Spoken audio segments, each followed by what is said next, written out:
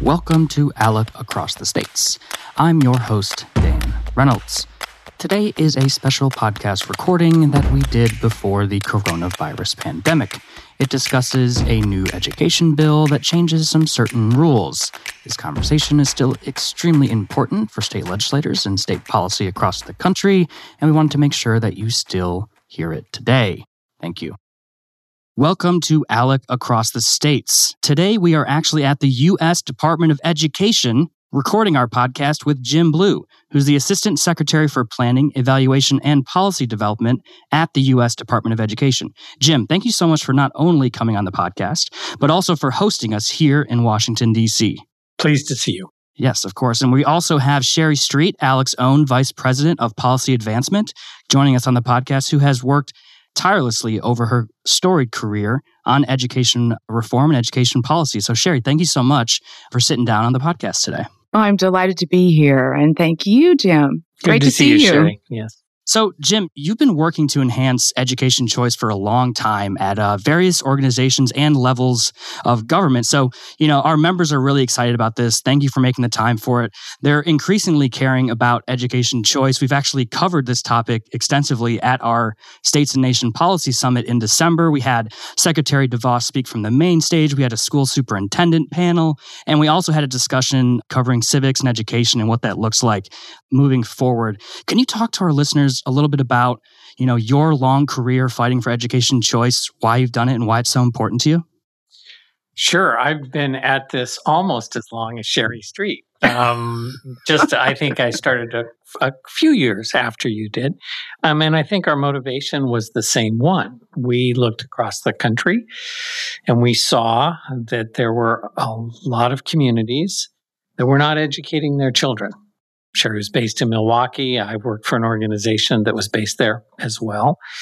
And we saw school choice as an opportunity to dramatically improve the outcomes that students were receiving or achieving. And where we saw school choice being offered, particularly in low-income communities, we were seeing tremendous gains. And we actually still see that today. There is some pushback from the establishment, from the people who are benefiting from the current system.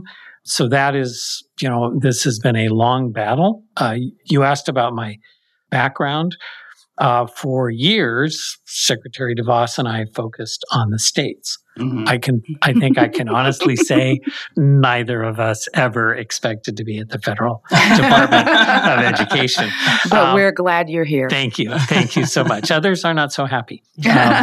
But we're working there because that's where the action is. 90+% of the money comes from state and local government. Probably more of the policy emanates from there. So it's been a shift for us to come to Washington, D.C.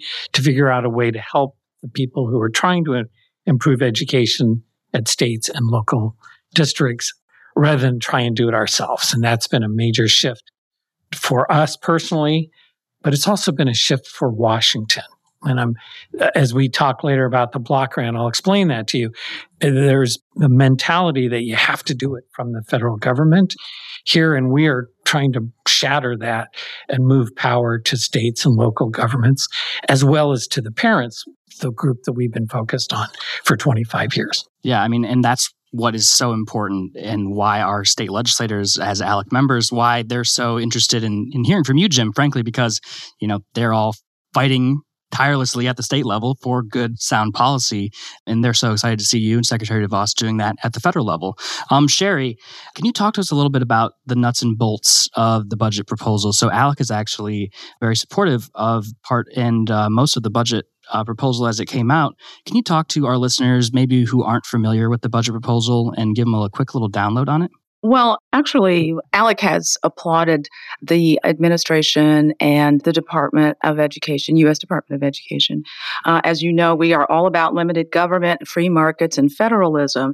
And so The budget proposal includes the block grants that you just mentioned, and that's redirecting funds back to the states closest to home.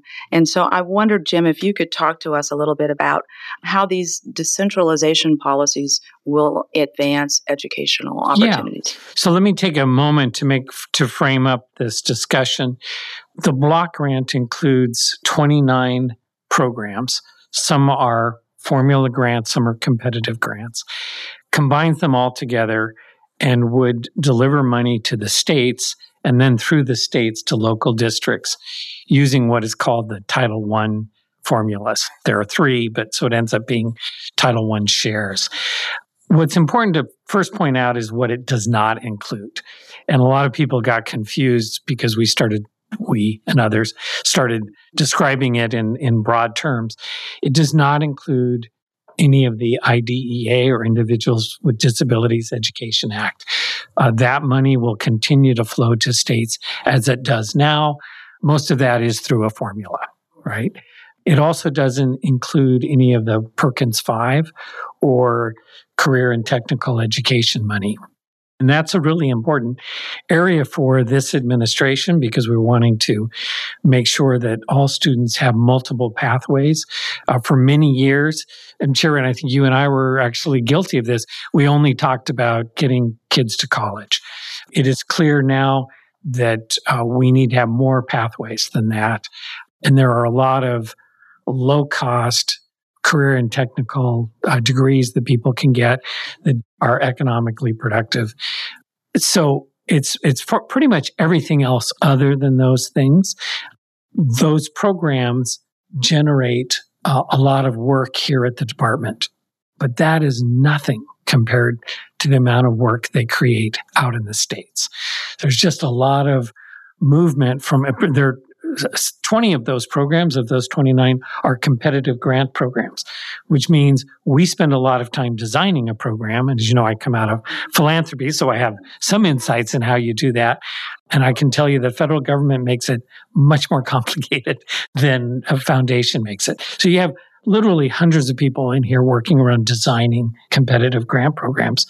They then throw out a competitive grant proposal, and every state, every district then spends hours and hours trying to get that grant. And at the end of the day, only a small portion of them do.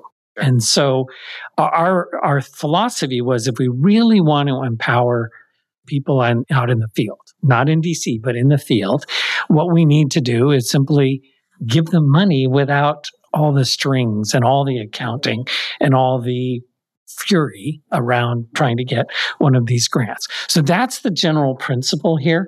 The money pretty much will flow automatically to local districts. The formula is based on economically disadvantaged children. And so the money then necessarily flows to those districts that have more lower income students. And that's, of course, people have to remember this. The federal government was not created, they didn't have a federal role created to help every kid in this country. That's why we're only 7% of the money. We are focused very clearly on students with disabilities, about half that amount, and these economically disadvantaged students. You come alongside them. That's what the 1965 Act said. That's why many people describe it as a civil rights act, because it was coming alongside states to help them with the most difficult to educate children in our society. Jim, you were talking earlier about the block grants and how they get directed towards states. You know, there are some people who are worried, let's say, and they're thinking that, for example, a charter school, their funding might be able to be diverted elsewhere by a state. What would you respond to someone making that argument? Yeah. So I've needed to talk about this a lot. One of the 29 programs is what's called the Charter School Program. It is a program that helps charter schools get their start. It's not continuous funding. It's usually for the first 3 years, extra money so they can get up and running. It's been very important to the charter school world because they're operating on 70 cents on the dollar. right? So most charter schools around the country are not on a level playing field. So they need that extra money to get started. And by the way, once they do, they're able to operate on 70 cents on the dollar. We don't think that's fair. We don't think that's moral. We think all children should be treated as if the same value. And so if a district school gets $20,000 per kid, which many of them do, then we think the charter school should as well. But for now, we're trying to help level the playing field as they get started. What people need to understand, and I think particularly your legislatures will understand, the budget process in DC requires us to put together a proposal that Congress then immediately ignores. We were trying to start a conversation to encourage them to move to the block grant. Sure. And we said, we're so serious about this. We're adding the $440 million that they appropriated last time into our block grant because we fundamentally believe states and local governments should embrace the most successful education reform this country has ever seen. And I'm talking about charter schools. Across the country, they're showing that they're performing better, turning around hundreds of lives, thousands of lives. And there's 1 million people on the waiting list because they want to get into the charter schools.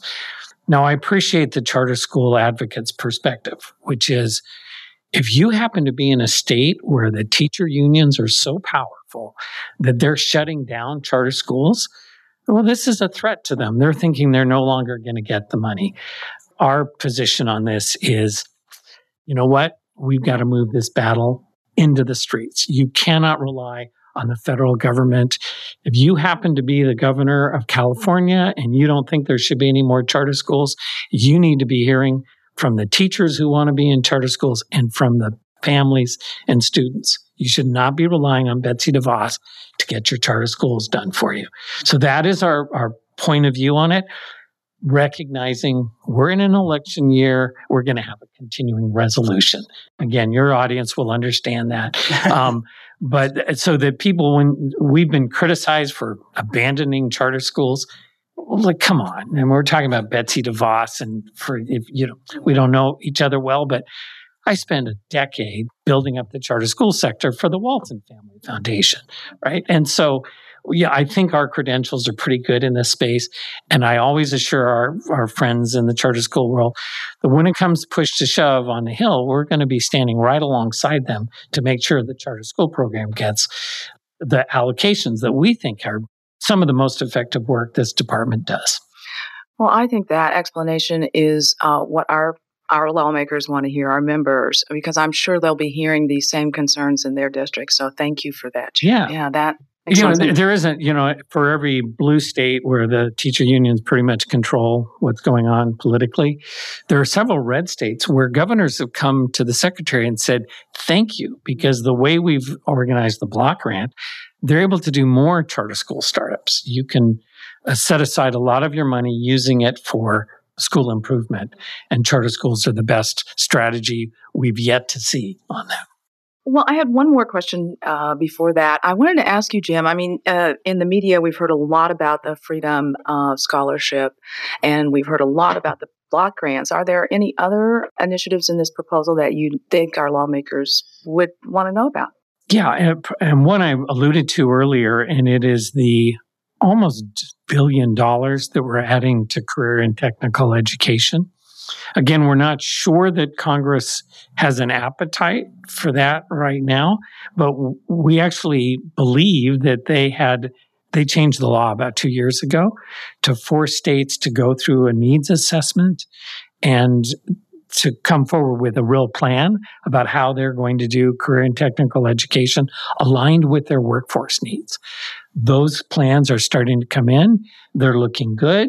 We'd like to infuse some money to really build up that part of the sector. You have to keep these things in context. $900 million, $1 billion into that. Well, it's a huge increase for what we do in CT. Right now, it's a very small portion of what we do in the department. So we have roughly a $70 billion budget. 40% of that is for post-secondary work. But of that other percent, only $3 billion now would go to CTE. So there's still a lot more growth opportunities there, but it's definitely a step in the right direction, I would feel. I would agree with that. Yes, and step in the right directions are what we focus on, because those are the real solutions sometimes that you need to take to move forward. So the last section we have here for our podcast is what we're going to be calling What's Next. In the 90s, there was a lot of talk about preparing American students for the 21st century. And with new innovative education methods in mind, what does the future of education reform look like? What does education reform look like maybe for the 22nd century? Yeah. So look, we have a huge portion of our population that we're not educating. And it's so interesting because in the past, we've had federal secretaries of education who want to be cheerleaders for the incremental improvements. And so you would have thought over the last 2 decades, we've had major improvements. We have a secretary now who wants to be much more realistic about what's happening. Well, let me just give you one statistic that I hope will help people appreciate. We have lots of statistics about the underperformance of our education system. But we recently got what's called the report card, the nation's report card, the National Assessment for Educational Progress. It does 4th graders and 8th graders in math and reading. I'll just focus for a minute on the 8th grade reading scores, because I think most people believe that if you're reading in the 8th grade, you have a pretty good glide path from there. It turns out that about 25% of our students are scoring below basic. I wish they would give these like ABC grades. They don't. But below basic is defined as you cannot read a basic grade level assignment. They're essentially illiterate in the 8th grade. That 25% has persisted for 20 years. So there are a lot of students who, as we used to say, are being left behind. I give you all that context. I mean, it's actually so much worse in low-income communities. It's almost half. It's a little less than half. So that is why the secretary and I have focused on those communities our entire careers, right? When you start to take the problem apart, the technology is there to meet every child where they are, right? And yet we still have a factory model that treats every kid like they're coming into kindergarten with the same level of reading scores and just marching along the assembly line until they come out. Anybody who's been in a school knows that's not what's happening, right? And some people say, well, the problem is we have to start the assembly line earlier. And I might even agree with that, but I don't want to ever have kids on an assembly line. If you want to start kids earlier, then you still have to approach them, diagnose, if you will, where they are, what their skill set is, and develop individual learning for each one of them based on their passions, based on their skills, and their God-given potential. And we will have a system someday that does that. And they will look back at what we've done for the last 50 years and think we were barbarians. We really need to change. And you cannot get there if you don't give every family choice about where their students go, right? And by the way, that's taken for granted in affluent communities today. Because if your kid's not being served by the local public school, you move them somewhere, sometimes geographically, sometimes to a private school. Again, the technology is already evolving where we can literally come alongside every family, let them have several quality choices, not just one or two. We mean several, and empower them to figure out the right pathway so that every child in this country gets a great education. So that's the 22nd century. Frankly, I hope it comes a lot before then. Sherry, what do you think? What's coming next for the future of education reform, perhaps from the state perspective? Well, I hope that what Jim just described is true, because he's right. I've known Jim since the early mid-90s, and he's right the landscape hasn't changed for low-income kids very much in that time period, hard as we've all worked. But more than anything, I think there are opportunities. We were talking to some folks in Texas that are operating micro schools in rural areas so there are, I think, engaging the broader community. And you're right about the tech entrepreneurs. And they're willing to do it. That's the thing I'm most pleased about, that they're willing to step in and help schools and help children in our communities. So I will share your dream. Thank you for your passion. It's palpable. It really is. We're still passionate after all these years. After all these years.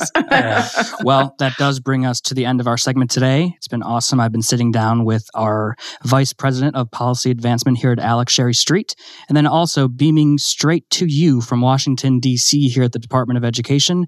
I've been sitting down with Jim Blue, the Assistant Secretary for Planning, Evaluation, and Policy Development. Thank you both for taking some time today on the podcast. My pleasure. Yes. And with that, please email acrossthestates@alec.org. If you are interested in being featured on the ALEC Across the States podcast, we would love to feature your work and what you're working on. Thank you very much. Thank you for listening to Across the States, the leading state-focused policy podcast presented by the American Legislative Exchange Council, the premier free market organization of and for legislators. To learn more about our work or to make a tax-deductible donation, visit alec.org. Tell us what you think on Facebook and Twitter at ALEC States. The views and opinions expressed on Across the States are those of the speakers and do not necessarily reflect the official policy or position of the American Legislative Exchange Council.